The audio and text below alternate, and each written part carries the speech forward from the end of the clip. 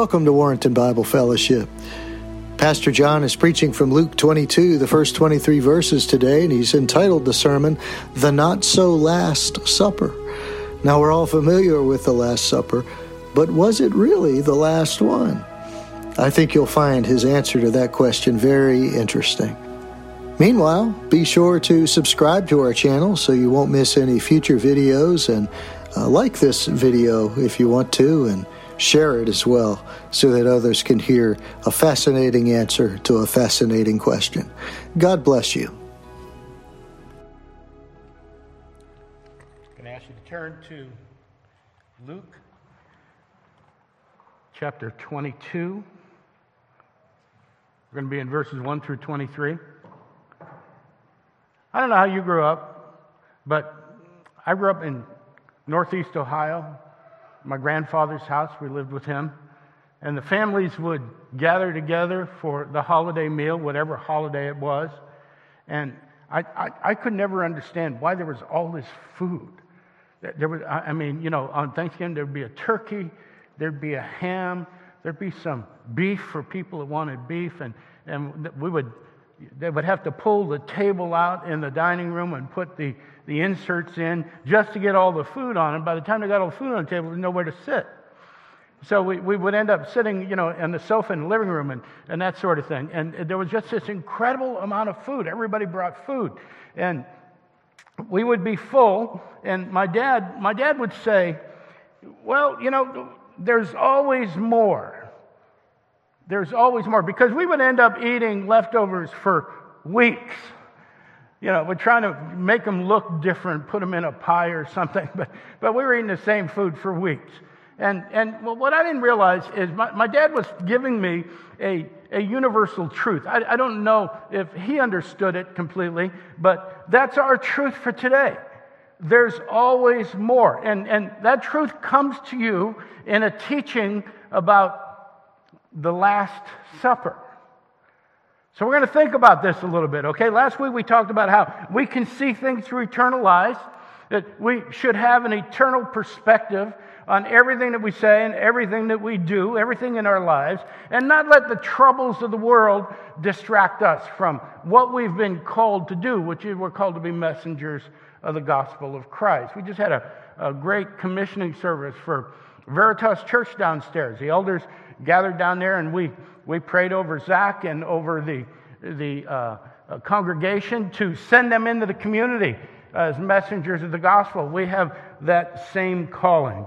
And so we should always keep in mind that in the final analysis, when we all stand before our Maker and our Judge, in the final analysis, the only thing that's important are souls. Everything else is going to be gone. And all the things that I look at in my life and I think is vitally important, I need this, I need this, I need that. The only thing we really need to survive that moment and not be cast into the lake of fire is Jesus Christ. And what Jesus Christ is concerned about are souls. The only thing that will remain. Now this week we're going to get another reminder that there are times when things look pretty dire, but God has blessings for those in store, for those who believe in Him.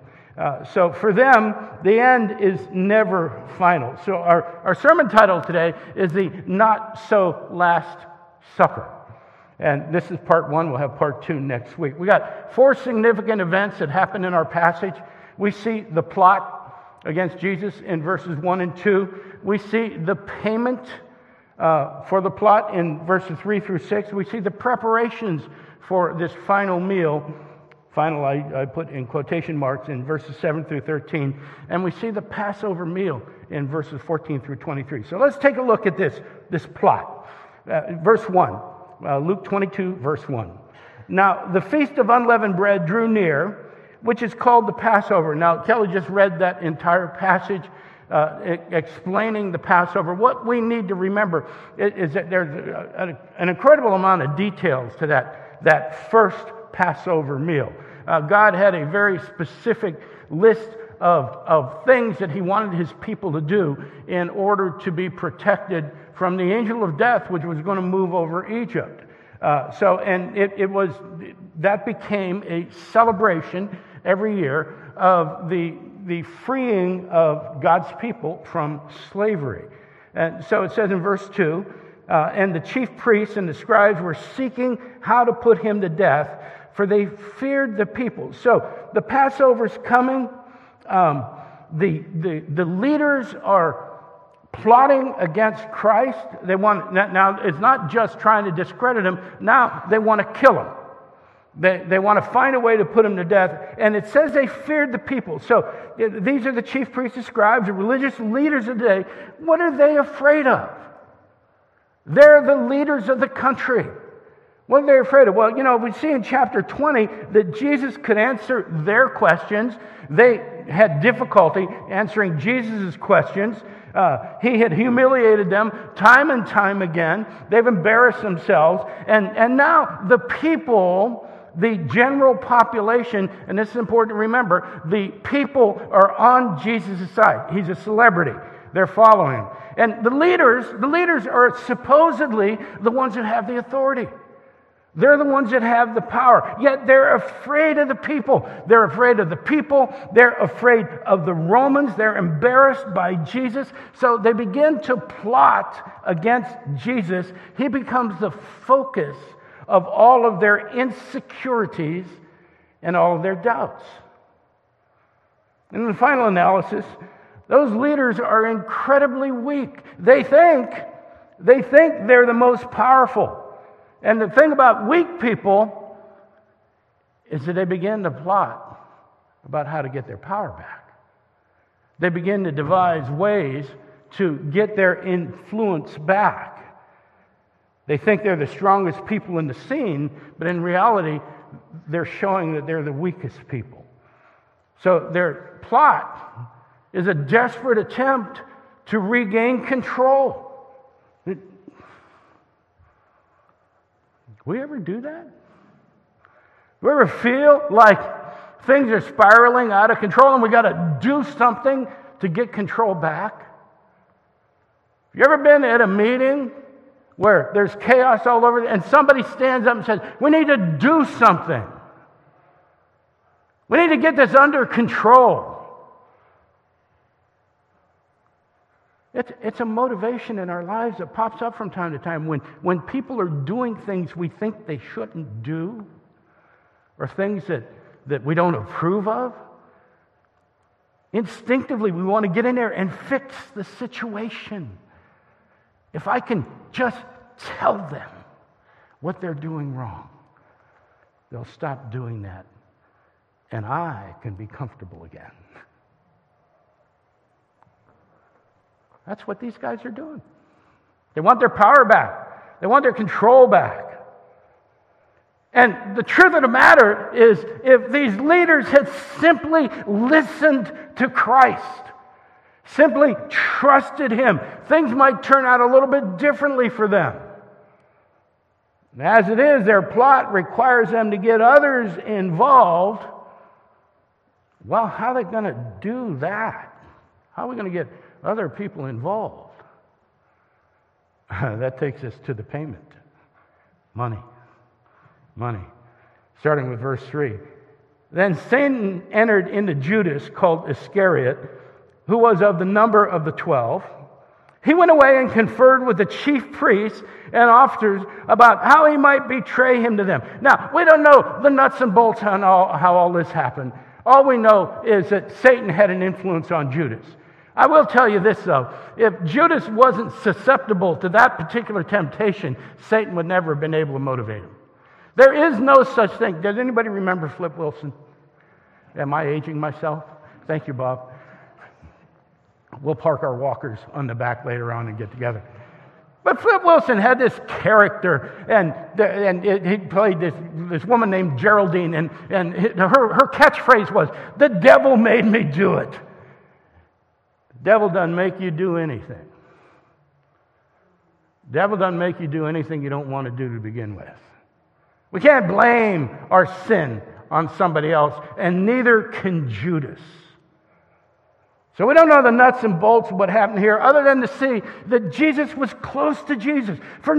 Judas was close to Jesus for nearly 3 years.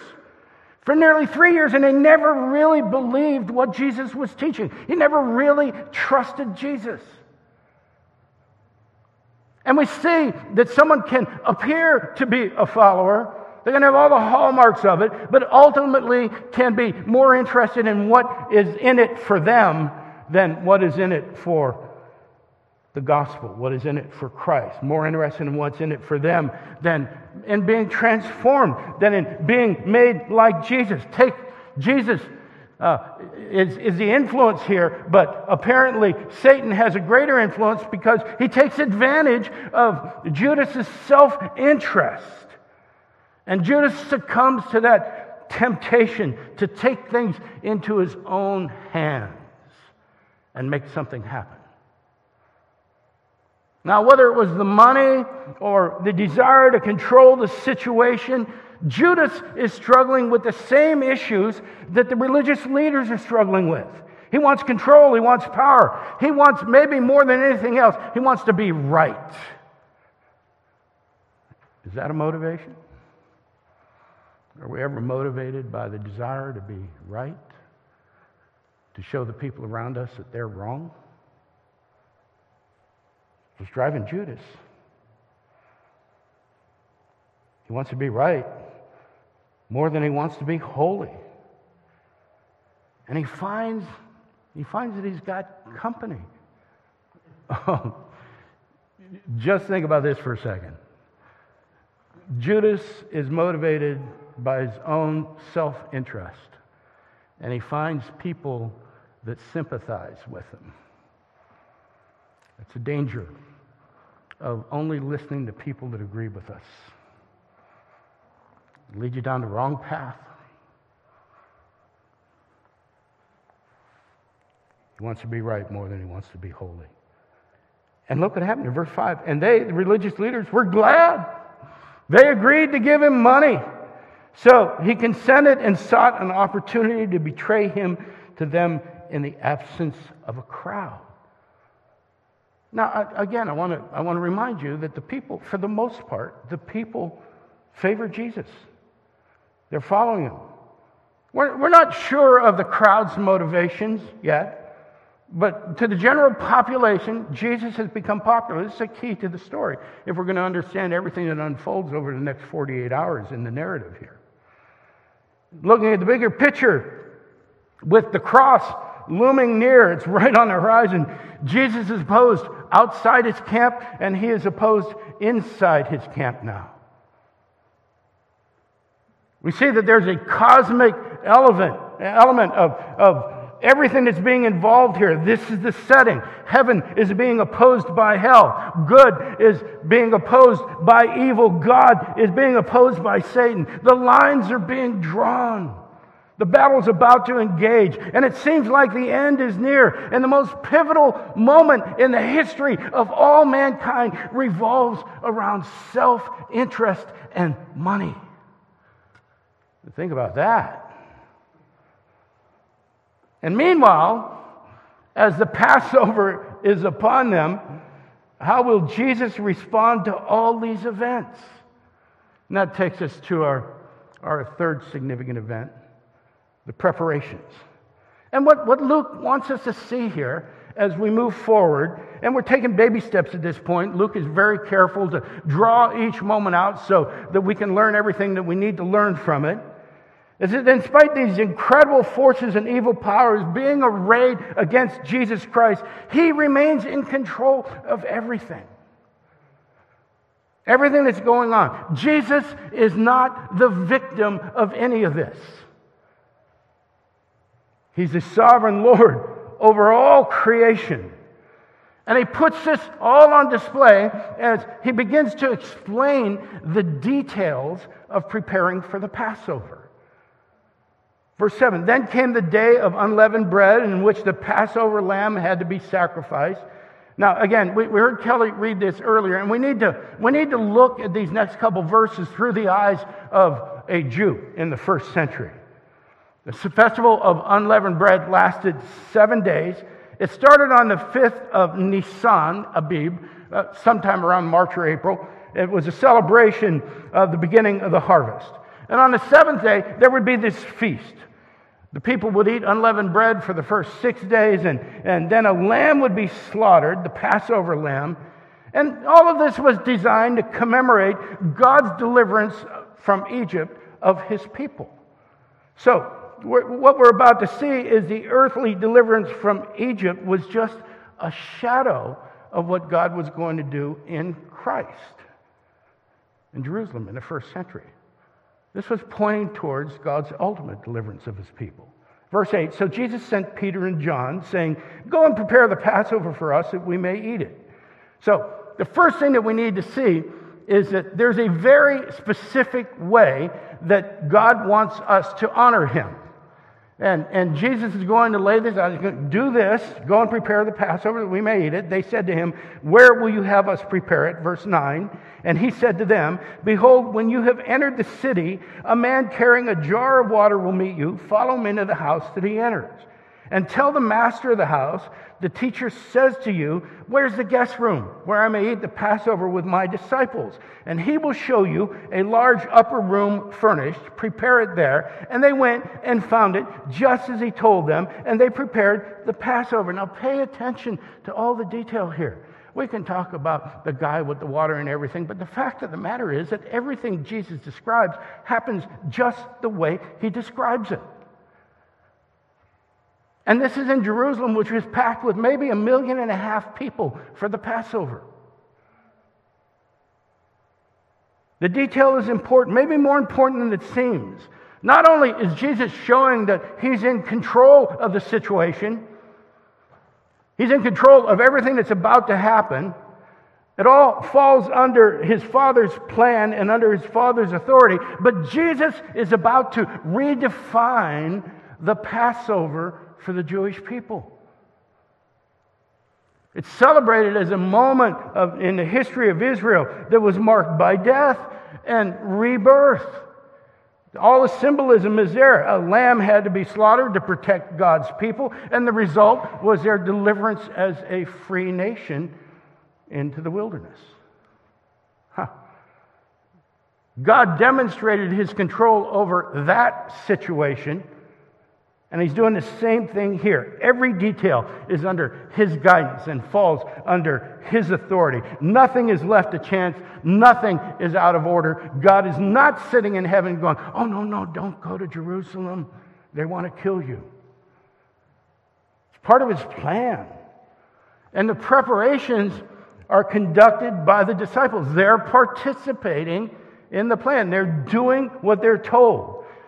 So they're doing exactly what they're told, and we find out that all the details and all the outcome are in the hands of the Father.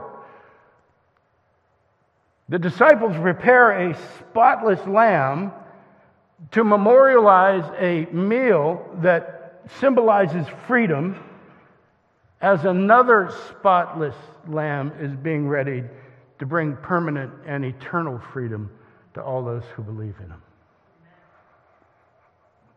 Now, that takes us to our fourth significant event, the Passover. Understand the context.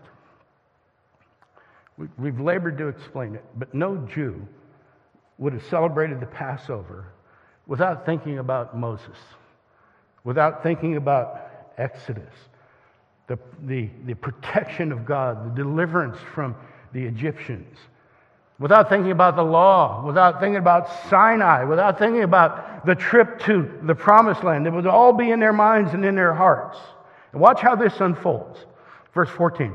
And when the hour came, he reclined at the table and the apostles with him. Now, everything's important here.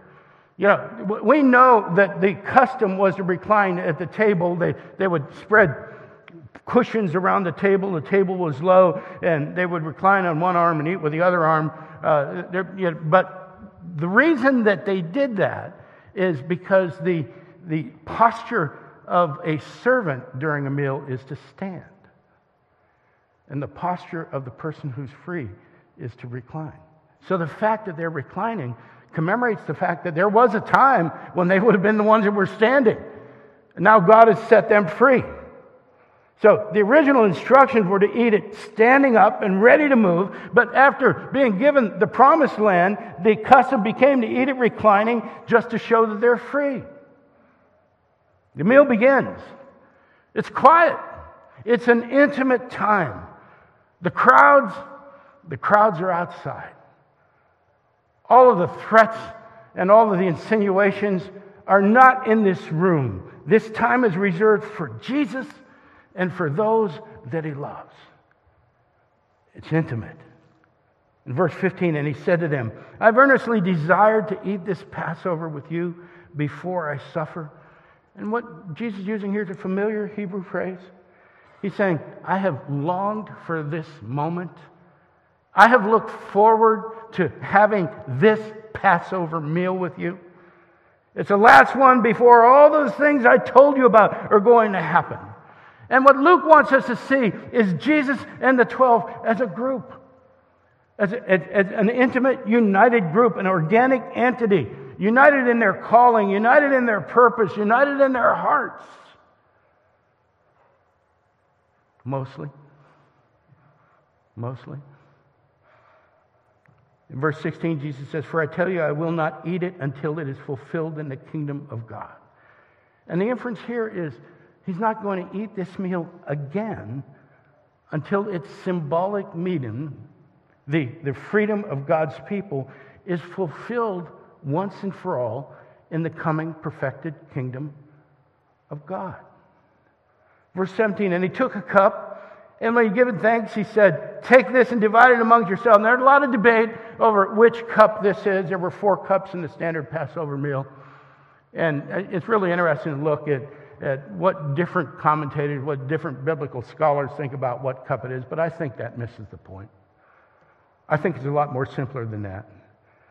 The thing that Christ is trying to show his followers is that they're all going to share the same cup. Now that's going to be significant in a few short hours in this narrative. We're all drinking from the same cup. The hardships, they will all drink of the hardships of being a disciple, but they will also drink of the blessings of the resurrection, the far greater promise than the hardships. In verse 18, Jesus says, For I tell you that from now on, I will not drink of the fruit of the vine until the kingdom of God comes. So he's saying, I'm not going to do this again until the fullness of the kingdom comes. It's a sweet moment. It's an intimate moment. And it is in every way a celebration of who Christ is and what he's come to do. But it turns melancholy. Verse 19, and he took the bread, and when he had given thanks, he broke it and gave it to them, saying, This is my body, which is given for you. Do this in remembrance of me. He said, every time you break the bread, remember this moment. Remember what's happening right here. The bread, which represented God's provision, takes on an all new meaning for the Jews who are sitting there. It represents Christ's body, which is given, which is sacrificed for you. And for you is plural here. It's for all those who are following him. Jesus is going to sacrifice himself. The praise for you indicates on your behalf, in your place. This is where we get our doctrine of substitutionary atonement from.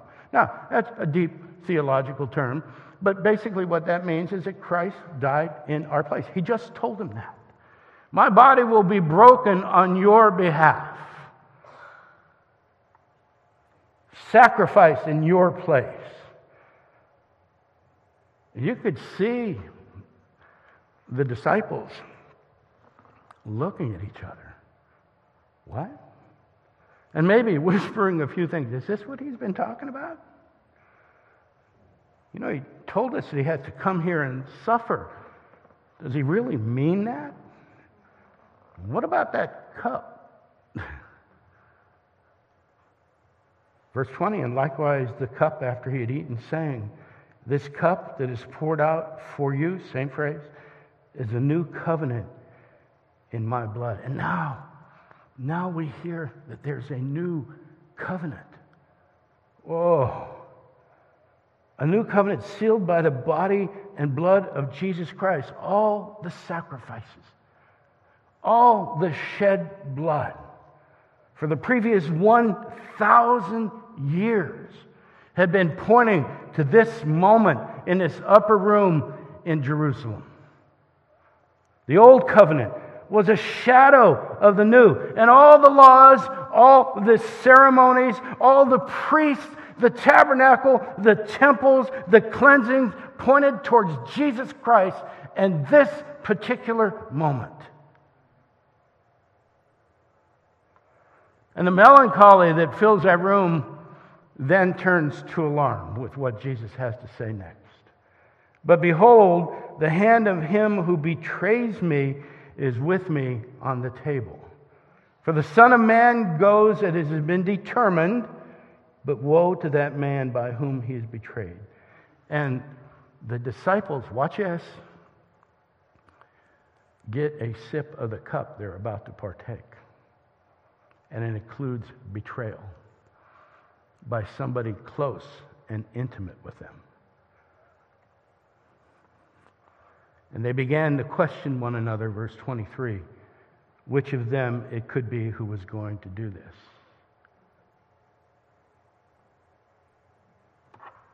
So the Passover meal and the institution of the new covenant are only themselves pointers to something else, something eternal. And we see the new church for the first time in a physical relationship with their Lord and Savior. It's only 12 people. There might have been some more there.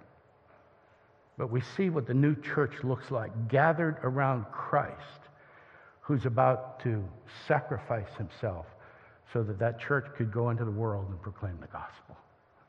It's an incredible moment.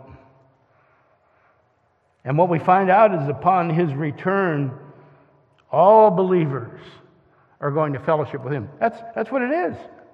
That's what he's trying to tell them. Everybody will be with him physically at his table forever.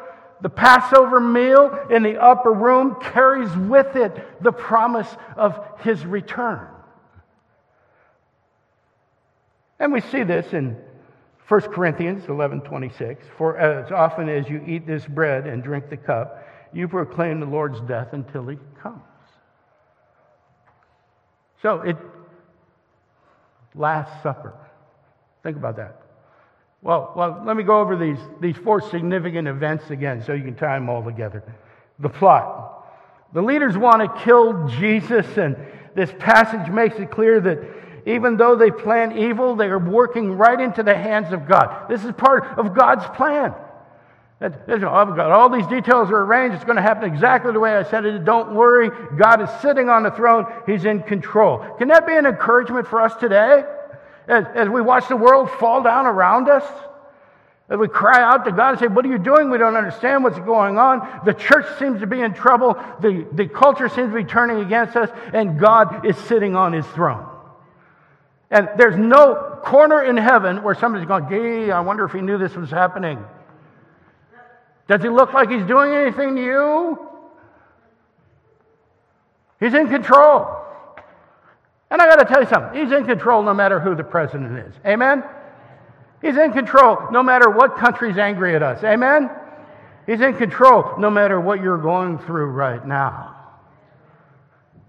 Amen. And he's got all the details in his hands. So we should see that in here. There's nothing that escapes God. There's nothing in your life that he's not aware of. Now, that can be scary.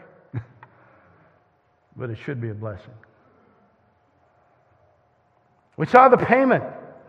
The most important moment in the history of all mankind revolves around self-interest and money. And I want you to just stay tuned to this narrative to see how that turns out. Yeah. We saw the preparations. The disciples are called to participate. They don't really know everything that's going on. They're just doing what they've been told. But they're being obedient to their Father in heaven. They're being obedient to their Lord. They participate. They don't know all the details. But God has everything planned and worked out. Boy, I don't always do real well at that. I don't know about you. I don't always do what God calls me to do in every given situation. Sometimes I forget that He has all the details worked out. And the outcome of whatever situation I'm in is in His hands, not mine. Oh, I can stubbornly try to wrest control of it from Him. But praise God, He's a gracious God and a merciful one. And I survived those times. And we saw the Passover. We get to witness the institution of a new covenant. And as awesome as a new covenant is, listen carefully. There's so much teaching on the new covenant out there right now. It's like it's the end of all things. The new covenant is about me. God wants you happy. He wants you prosperous. He wants you. The new covenant, just like the old covenant, points to something better. The new covenant is not yet perfect because we're not yet perfect. Yet the new covenant is our promise that there's something better waiting for us. That it's not about us, that it's about God and His faithfulness. It's about God and His holiness. It's about God and His purity, and about God sacrificing His Son so that we could enter into that holiness and that purity and be blessed by that faithfulness. So there's a key passage in these verses here. And it's verse 18. We could easily overlook it and miss the significance of it. Because Jesus says, "For I tell you that from now on I will not drink of the fruit of the vine until the kingdom of God comes." That's where Jesus talks about His future. Yet He and His disciples are about to face a very dark hour. I believe He gave them this as a promise so that they would have something to hold on to when everything looked like it was lost. After the crucifixions, the disciples could easily have just given up. They didn't really expect Him to die. So He gets crucified, they put Him in the tomb, and the disciples could just as easily have just said, "You know what? It was all a waste." They didn't know what was going on. They were concerned. Some concerned that maybe they would be next. It would have been easy to forget His words. It would have been easy to forget that He was coming back. So they just did what He told them to do. Wait. Just a simple act of obedience. To wait. And maybe during that time that they were waiting, they reflected back on that time in the upper room and said to themselves, "There's more. There's more." My dad, when I thought we couldn't eat any more food, he said, "There's always more." I didn't realize my dad was trying to give me a picture of eternity. I don't think the disciples in that room understood that Jesus was giving them a sign of eternity, something to hold on to. This isn't the end of all things. This may be the darkest hour. This may be the hardest thing you've ever gone through, but there's always more, because that was not the Last Supper. There's going to be more suppers for those who believe in Him. They will dine in heaven, sitting around the heavenly table, celebrating for all eternity, because in Christ there's always more. Amen?